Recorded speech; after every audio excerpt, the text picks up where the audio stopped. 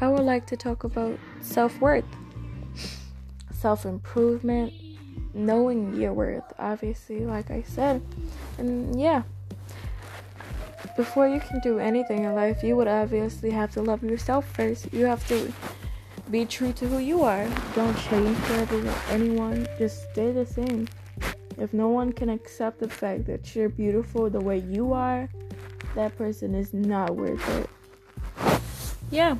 So I would love to go over it every day and this will be the help to get through my self-worth things, and I'll give tips and stuff on what I do to make myself feel like I'm worth it, feel wanted.